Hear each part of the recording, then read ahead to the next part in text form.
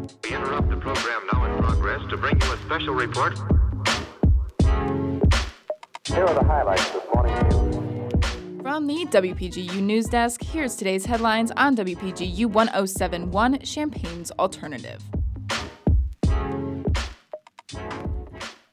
From WPGU News, I'm Caitlin Devitt. It's Monday, April 17th, 2023. Illinois Senator Tom Bennett is working to pass 3 bills that will focus on education. These bills will address the teacher shortage and allow districts to develop a remote learning option in the case of an emergency. Senate Bill 1488 waives the EdTPA evaluation for prospective teachers and creates a teacher performance assessment task force. Education experts have highly criticized the EdTPA. They say that it is too costly for college students and a poor indicator of the future teacher's success. Senate Bill 1468 will help retired teachers substitute for teachers who are temporarily absent. The legislation would allow for a maximum of 120 days, or 600 hours, for retired teachers to fill vacancies each school year. Senate Bill 1470 will allow school districts to have a maximum of 5 remote days in the instance of an emergency. The bill will allow schools to have an academic day in the case of an emergency instead of making it up after the scheduled end date. The 3 bills have passed in the Illinois Senate with bipartisan support and are waiting a decision from the House.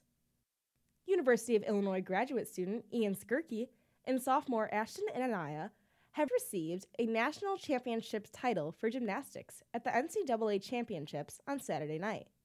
This is Skirke's second time winning the national championship for pommel horse, as he first won the title in 2021. Anaya competed in still rings, where he scored a 14.800, which remained the number 1 score throughout the competition. The last time U of I had 2 national champions was back in 2012, when CJ Matus and Paul Ruggery each took home first in their events.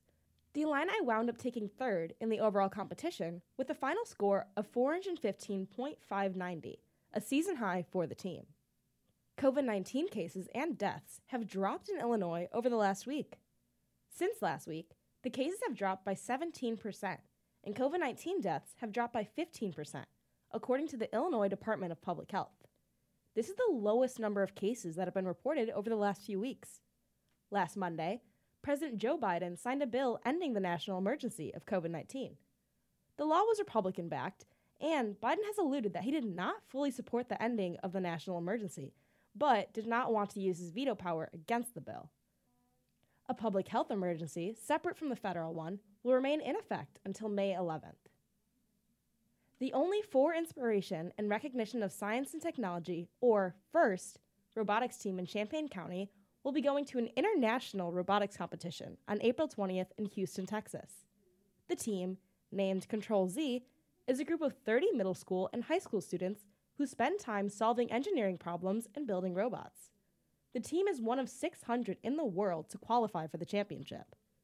It is the 3rd time in the team's 12 years that it has qualified for the championship, and the first time since before the COVID-19 pandemic. Contributing reporting for this newscast was provided by Ashley Gilbert, Alyssa Eaton, Jacob Shoemaker, and Caitlin Devitt. Our science and technology editor is Hasna Husseini. Our political editor is Avery Bowen. Our regional editor is Josie Alameda. Our sports editor is Tara Mobesher. And our arts and entertainment editor is Mac Dudley. Our deputy news director is Daniel Villarreal. And our news director is Madison Holcomb. For WPGU News, I'm Caitlin Devitt.